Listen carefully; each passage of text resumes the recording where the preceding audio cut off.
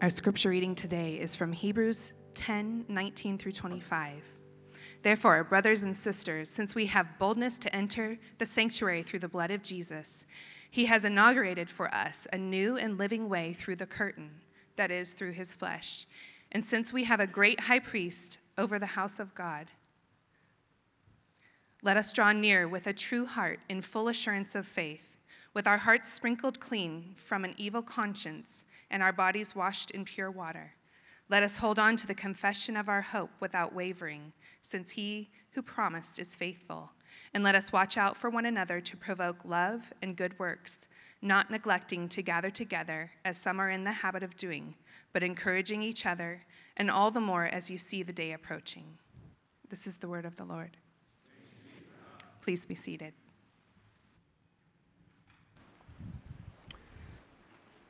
Well, good morning, everyone. If I don't know you, my name's Andrew. I'm one of the pastors here on staff, and I wanted to start off this morning with a question. So imagine there's like a pill out there. It's FDA approved. You get it at your local pharmacy. That is guaranteed to help you live longer, have more joy, experience more purpose in everything that you do. And all you have to do is take it once a week, right? All you have to do is add one habit to your week, and if you do it, right, you'll be happier, healthier, more productive. Would you do it? As a teaching team, we ran across a couple studies that have recently been done, and frankly, I was kind of blown away by this stuff. One was recently done by the National Geographic. It's called Blue Zones. And essentially what these researchers did is they wanted to reverse engineer longevity. So they looked at cultures all over the world, and they picked certain people groups within that culture that tended to outlive their counterpart. They did this all over the world, kind of to see what do all these groups have in common that seem to contribute to longevity, to long life. And so there's a few there that you probably would have guessed. One was that they move naturally, so the tendency to be active. Most practice what the researchers called the 80% rule, so they eat until they're about 80% full and they stop. They don't keep eating, so they kind of keep their weight down that way. Most had a plant slant, meaning they ate more fruits and vegetables and kind of less meat, that was the hardest one for me to read. There was also a few that really resonated with this series that we've been in, if you've been with us.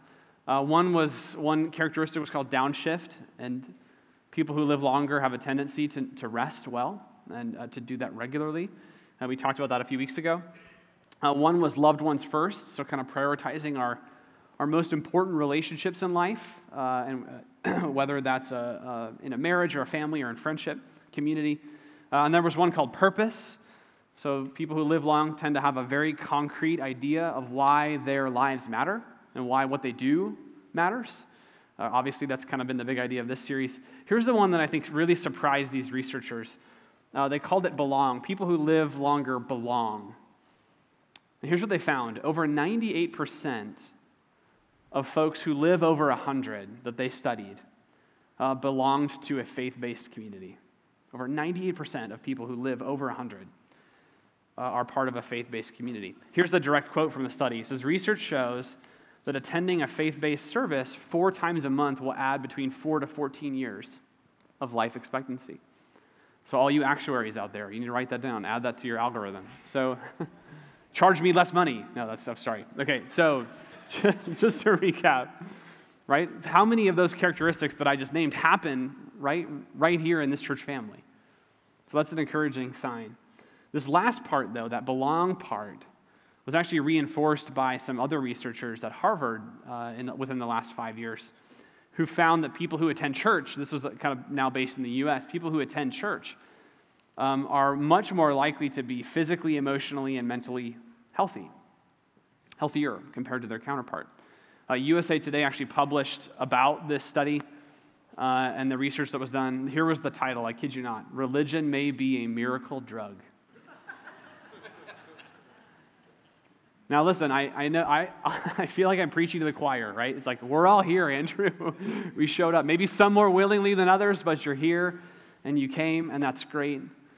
But maybe this is just me, I don't think it is, but it feels like just getting here is harder than it's ever been. It seems to me like church feels less and less like this non-negotiable thing that we do no matter what, and more like an option, maybe a really, really good option, but an option among many things we could possibly do with our time on a Sunday morning, with our week. It feels like there's this calculus that we increasingly have to wrestle with on our Saturday nights, right? It's like, okay, tomorrow, church or sports? Church or sleep, right? It's like I overworked this week, I'm exhausted. Church or brunch, because people love brunch, right? There's just a lot else to do. There's more options. And I think it's fair to ask if you're here and you are wrestling with this, like, well, what's the point of being here? What does it really add value? Maybe one day you woke up and you grew up in the church and you thought, man, if my parents hadn't drugged me to church for 18 years and I didn't feel guilty about missing, would I even be in the habit of coming at all? What do I really get out of this time? It's a good question. And the answer to that question, and it's what I want to talk about primarily this morning, is that Sunday really matters. Sunday matters. I know we're literally in a series about Monday. I get it. And if you've been around Christ Community for any amount of time, you've heard the phrase, the Sunday to Monday gap. We're passionate about that, about connecting what we do when we gather together, our faith, right, our Sunday worship, to what we do every day on Monday and throughout the week. We're passionate about filling that gap, making sure this is relevant to where God has us throughout our week. But you guys, that gap today, what I want to highlight, that gap works both ways. Yes, we've got to connect this time to real life out there on mission with God where He has us. But if we have any hope of making it out there, as it were, right, in real life, where God has us this week, if we have any hope of doing that, we've got to be here. The research shows it, and God's Word shows it. So here's what I'm hoping we see together today, is that your Monday needs a good Sunday. Your Monday needs a good Sunday. If we have any hope of being who we are called to be, you need a good Sunday, and we need it every week. So look at Hebrews 10 together this morning. That's the text we're going to be in. It was just read a few minutes ago. Hebrews chapter 10. There's a lot in this passage that we're going to look at, but the reason this stood out to us is we thought about this mark of loving the local church, right, as one of the key disciplines, characteristics of an apprentice of Jesus. The reason this text stood out to us is really in verse 25, where the author of Hebrews says, don't neglect to meet together. And we're going to get to that verse in a few minutes. But the big idea here is that this church that this letter was written to was beginning to drift. You see it all throughout the letter. They're drifting. It was a temptation for them. It's a temptation for us today too. And you guys, I don't say this to guilt anyone, but I think we need to hear this. Our math isn't perfect here, but at Christ Community, we've been watching. Okay, what are the kind of some attendance patterns that we see, really across the board by our estimates? A little over half of our folks who attend on a Sunday morning come about 2 or fewer times a month to church. Again, I don't say that to guilt anyone, but we need to know that. And we just don't think that's enough. We want to see that number go up. Not because it's in some self-serving way, but we think we're not going to be prepared for Monday without this time. And 3 reasons why. This is what I want to talk about. 3 reasons why. The first reason we need this time is because our Monday needs acceptance. That's language right out of Hebrews. We need acceptance.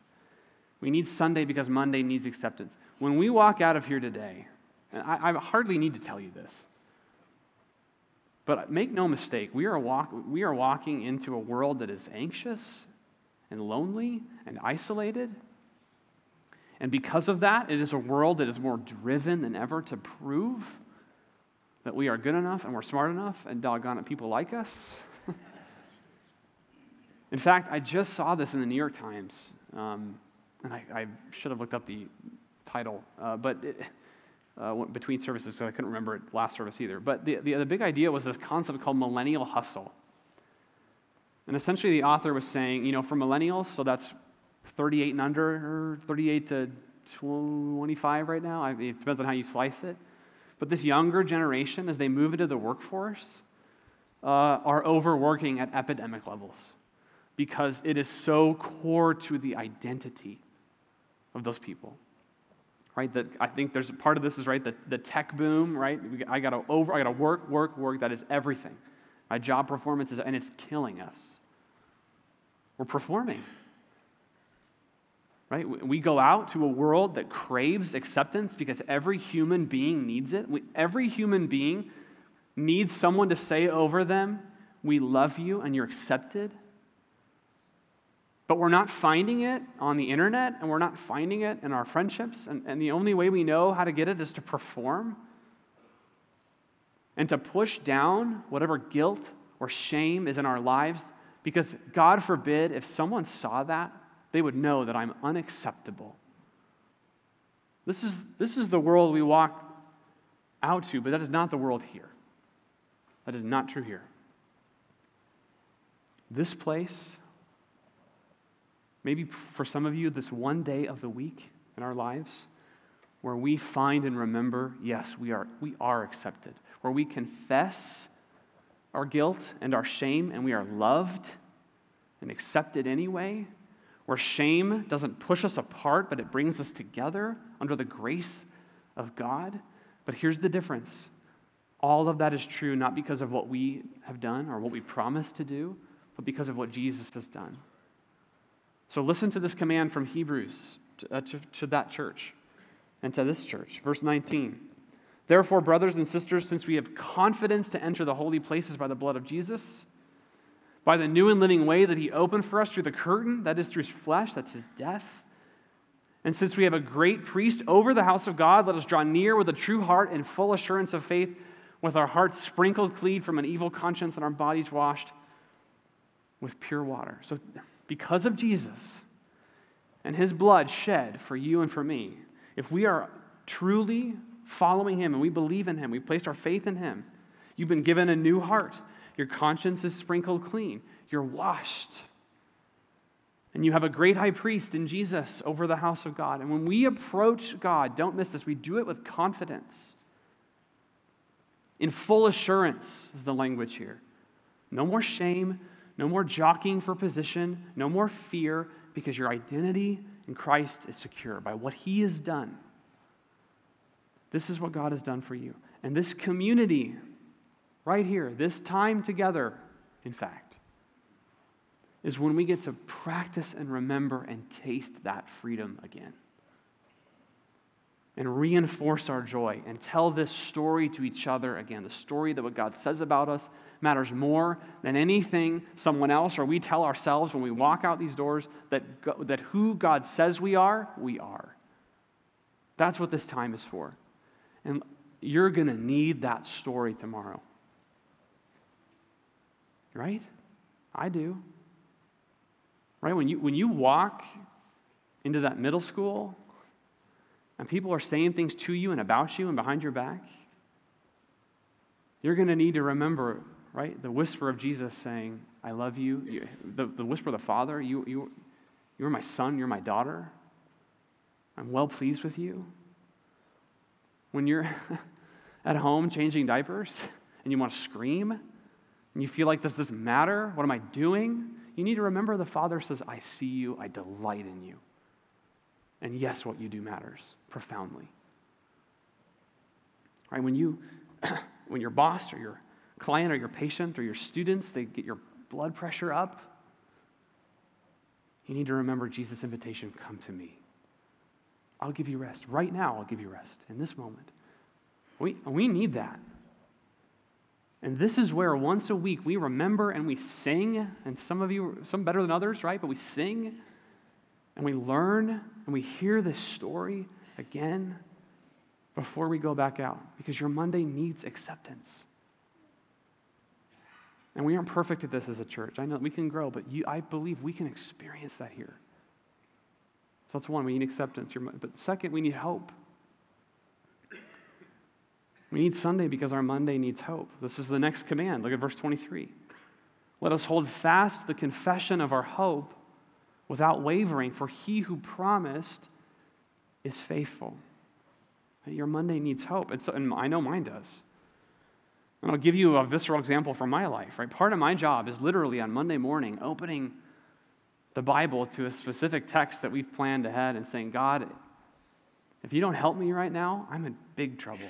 Because however I feel about this, Sunday's coming. God, I need you. I need to know you're with me. I need to know you're helping me. Anyone relate to that? You ever have a moment like that? Like, God, you've got to show up right now. I know you're here already, but I need you to show up. God, if you don't take over this meeting right now, bad things are going to happen. If you don't give me wisdom right now, I'm going to make a bad decision. If you don't give me patience with him or with her right now, I'm going to say something I shouldn't. Or when you get that phone call in the middle of the night, or you're sitting on the edge of your bed with your kid, and they say something to you about them that you didn't know, something hard, and you say, God, if you don't give me the words right now, I need to know that you're with me. I need to hope that the one who promised is faithful to be there with me. We need hope like that. But hope is like a bucket, especially if you're a pessimist like me. But I think it's true for everybody. It's like a bucket with holes in it. And it leaks. It drains without care and attention. Okay, when you feel afraid or alone or overwhelmed or ashamed or tempted or distracted, it leaks. And you guys, we talked a lot about this. And the yoke of Jesus, when we train with him in this life of rest, he's called us, we talked about this. We should be refilling that bucket on our own. In prayer and solitude, Bible study, rest. Okay, these are not things that earn favor with God. They help us to experience the life that he's given as a gift to us. We should be doing that on our own, but you cannot do that alone. You weren't supposed to. You weren't designed to. I need your help to fill me up. When I see you living in hope, when I hear you singing, and maybe I don't feel like it, when I hear you telling a story, saying to someone else, right, God showed up for me, that help. I say, yeah, that's right, God shows up. I'd forgotten that. But now I remember. We retell this story again of who God is, that he's faithful, and it refills our hope, and we carry it back out with us again, this bucket. Believing that our Monday matters, that God sees and delights in what we do, and that we can serve him in everything that we do. We have hope in our suffering that we encounter, in the mundaneness that maybe you encounter, that there's meaning in it. But if you're not committed to a church regularly, weekly, okay, and you're here right now and you're like, my bucket is dry, I'm not surprised. And I kid you not, as a pastor, one of the scariest thing for me, okay, it's not Christians in the church who are struggling with doubt or are frustrated or are hurt or are lonely. It's not people who don't believe at all who are those things in the church. I love that. What scares me the most as a pastor is a Christian without a church. Because there's only a matter of time before that hope gets beaten out of you and you have no one to help you remember it. And you're going to lose it. Because our Monday needs hope. We need it. Okay, last thing. And perhaps this is the one we miss the most. Our Monday needs us. Sunday matters because our Monday needs us, needs the best of us. And so often we think church is this place where we come and we get something out of it. And I sincerely hope that you do. Whether that's Sunday or a Bible study or however you engage, that you are getting something out of it. That's important. But you know what? So much of this stuff that we're doing is really about preparing us for what the world needs from us. So listen to this command, this last command here, verse 24. Let us consider how to stir up one another. That Greek is literally like provoke or almost annoy. Let's annoy each other to love and good works. Not neglecting to meet together, this is the habit of some, but encouraging one another. And all the more as you see the day drawing near. Now that phrase, good works, sometimes you read that, if you've been in church for a while, you think, oh, that means like making coffee and right in the cafe, and it means shaking hands and maybe taking care of kids. And Hospitality on a Sunday, and all that we want to be a hospitable place. We need that, but it's so much more than that. This means the good works God has for each one of us exactly where we are in life, all week long. And this is the place where we provoke each other to do them, because God has things for us this week that only you can do. Only you are positioned to actually do. And we encourage each other in that. Because your Monday needs you. God has put things there that only you can do. And Sunday we remember. Now maybe you're here and you're listening and you're thinking, okay, I should probably be here more. Thanks, Andrew. But what about when it's like boring and I don't leave feeling warm and fuzzy? First of all, that's really mean for you to say that. Second, no one worries about that kind of stuff more than pastors. So you're in good company there, but and know this, we work hard to make this time meaningful and thought-provoking and warm and inviting and welcoming, and we strive to get better, and you guys make us so much better at this. But at the end of the day, this is a discipline, like any other discipline. It's the habit, that's literally the language, the author, it's the habit of meeting together where the good stuff is. It's not in any one Sunday. It's not in any one conversation. It's not in any one community group meeting or Bible study meeting, whatever it is. It's the habit. So let's get practical here. How do we grow in this? Okay, I just want to give you a few quick thoughts. The first is show up. Is that obvious? It took every year of my MDiv to come up with that, but I got it. Okay, show up. Make the radical choice that if you can be here, be here. And listen, I'm not unsympathetic to life. I know that work travel is crazy for a lot of you. I know that vacations are important, and I believe that they are. And sometimes it's like you're really sick, or you don't want your kids to get sick. There are reasons to be gone. I totally get it. What I'm asking from all of us is let's be intentional about why we're gone. Let's really assess that. And maybe a way to get at that is to do a quick audit. My hunch is just like everything in life, it's like you kind of think, yeah, I was there last week, but it was a month ago, You're like, I'm here a lot, but actually look at it. How often are you here? Take a look back at 2018 maybe and track it going forward. How often am I actually engaging with my church family in a week? Some of you are big planners. You have to be just to keep life sane. And you're already planning out your 2019. You're already planning out vacations and work travel and sports stuff, all that good stuff. What if in the midst of that, have you ever done this? Give yourself a Sunday cap. Like, I can miss 6 Sundays this year and that's it.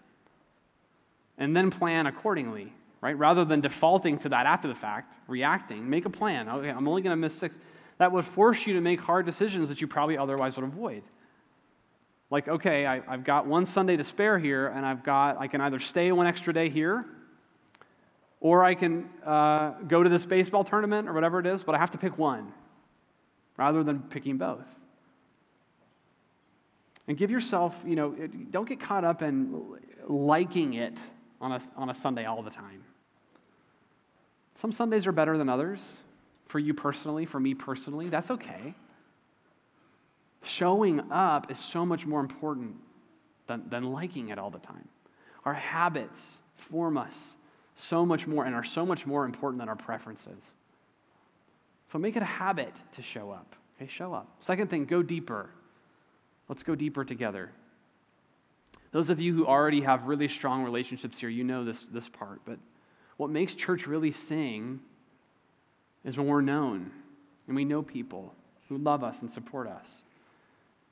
And listen, that doesn't just happen here on a Sunday. That happens in all kinds of ways at Christ Community throughout the week, whether it's a community group or a Bible study, right? These relationships change our lives. And some of you are here and you're like, I want that and I need help, and we want to help you.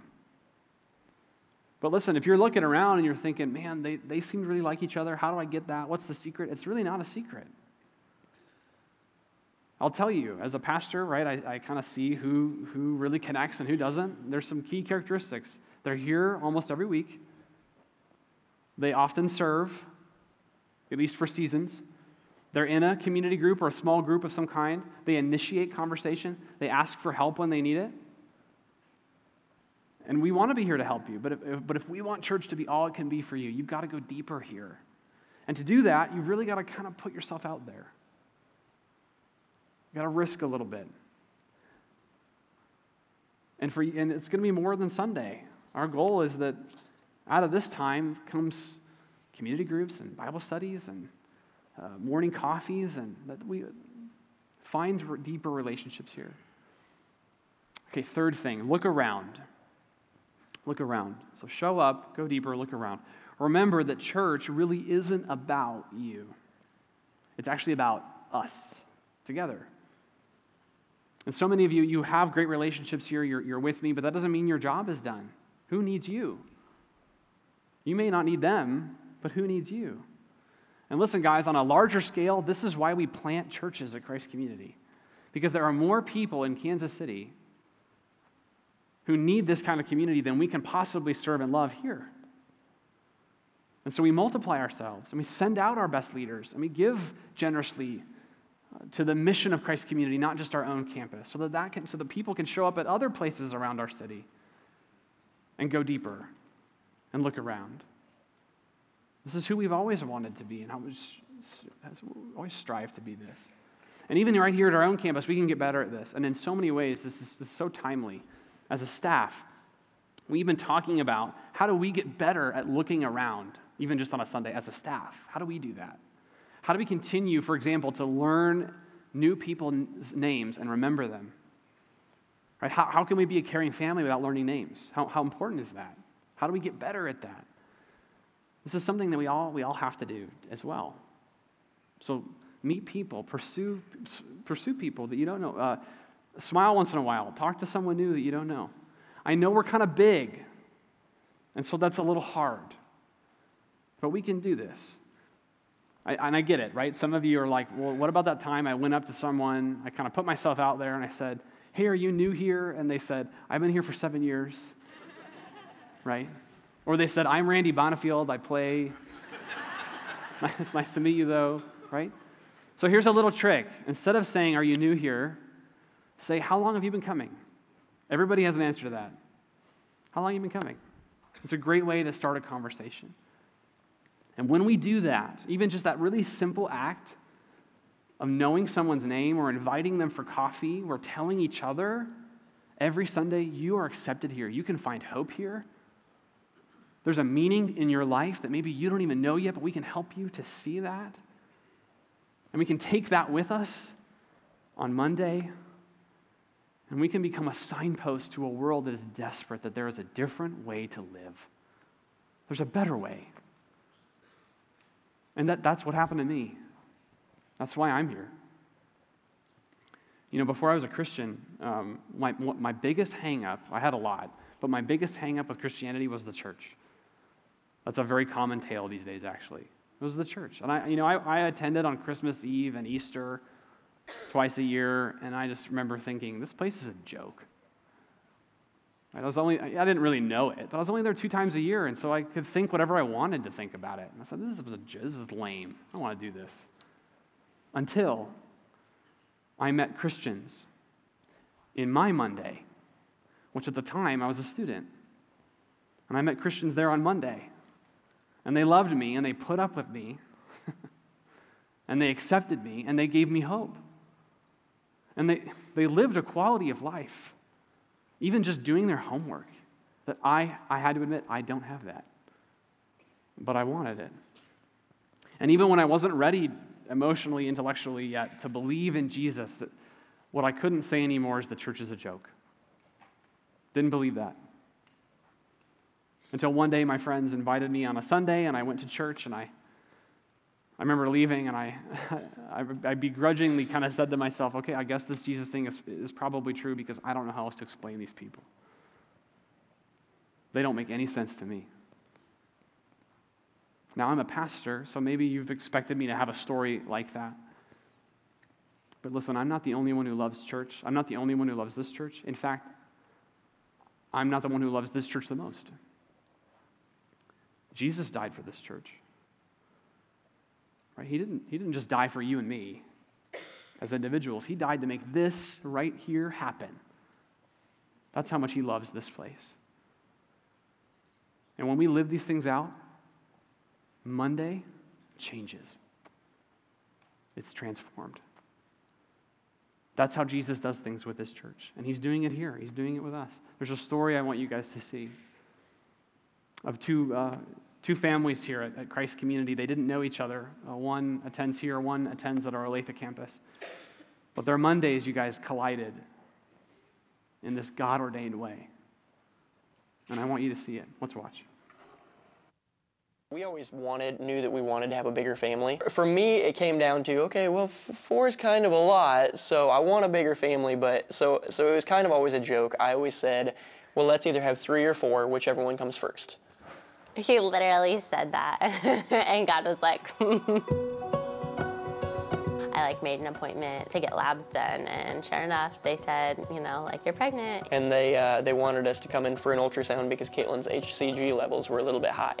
And that's when we met Lisa. My name's Lisa Linhart, and I work in ultrasound, and I work now in this very small specialty of ultrasound and reproductive endocrinology. We made the connection that we both went to Christ Community, and so that's when we were like, I don't know. I just feel like God had that all in his hands, just the perfect timing of the people he placed in our lives. So we had gone in for our first ultrasound. So we hugged and said hello, and I kind of said a quiet prayer in my head that we would see a heartbeat that day.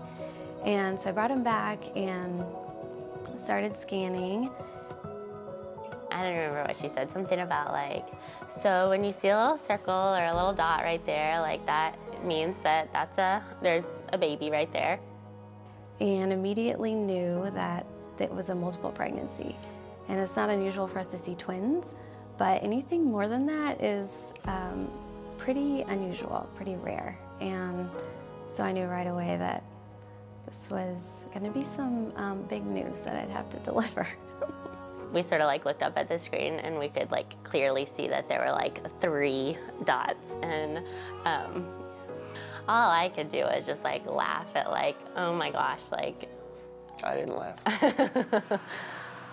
Next week they came back 7 days later, and this time counted 1, 2, 3, 4 heartbeats. At that point, sort of shaky, and then just oh my goodness, 4, I knew 3 was a lot, but what does that do for my body, for the babies? I do just count it an honor and a privilege to walk through these moments with people. It's hard to hear, but the chance of all 4 of them making it is very slim, and it was less than 1%. But at the same time, we knew that it was in God's hands. We see a lot of success, but we also see a lot of loss, and people come in carrying a lot of pain, and some of that is seen, and most of it is unseen. And Caitlin and I kept going back to, what's the smartest thing to do? The smartest thing to do is, lean on our faith and let God do this, because this is all in his hands. If you came to our house today, you would obviously hear lots of crying and lots of little ones crawling around, crumbs on the floor, and life is never what we expected it to look like, but in a great way. So yeah, it's changing lots and lots of dirty diapers and cleaning up lots and lots of spit up still, and washing at least 2 or 3 loads of laundry every day. Hey, look guys. I don't know who said it to who, but just when all the kids were going crazy and I was about to rip out my hair, we were just you know what? We have to embrace the chaos. And so that's something that we've really been living by. I'll use that for something. Yeah. From the very beginning, we could not have done it without our church family and our family. We were just blown away at people's generosity, and just knowing that they're praying for us, and that they took the time to make us a meal or to pick us up some food. I mean, there were even times that I was picking up meals from people that I didn't even know who they were, that go to our church and that were just blessing us in that way. It's beautiful to look back. It was terrifying and still is terrifying, but it's beautiful to look back.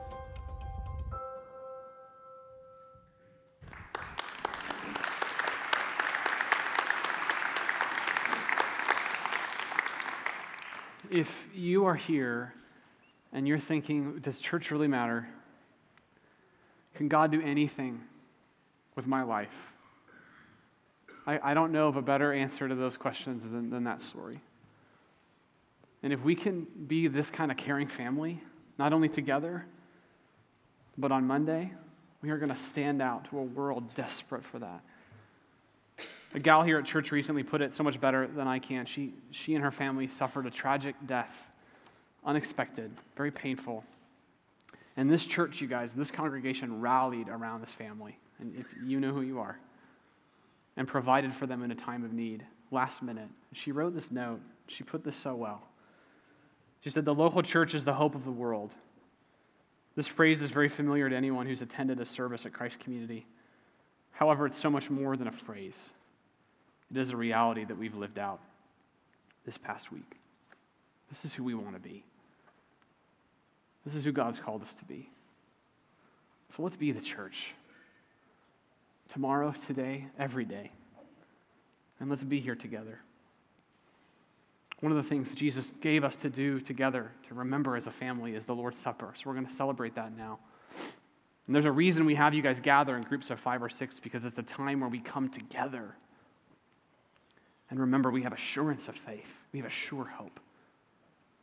And we have a mission from God to go and take with us this week. So if you're here and you're His, you're a follower of Jesus, you are welcome to this table. There are stations all around the room. And when you're ready, please come.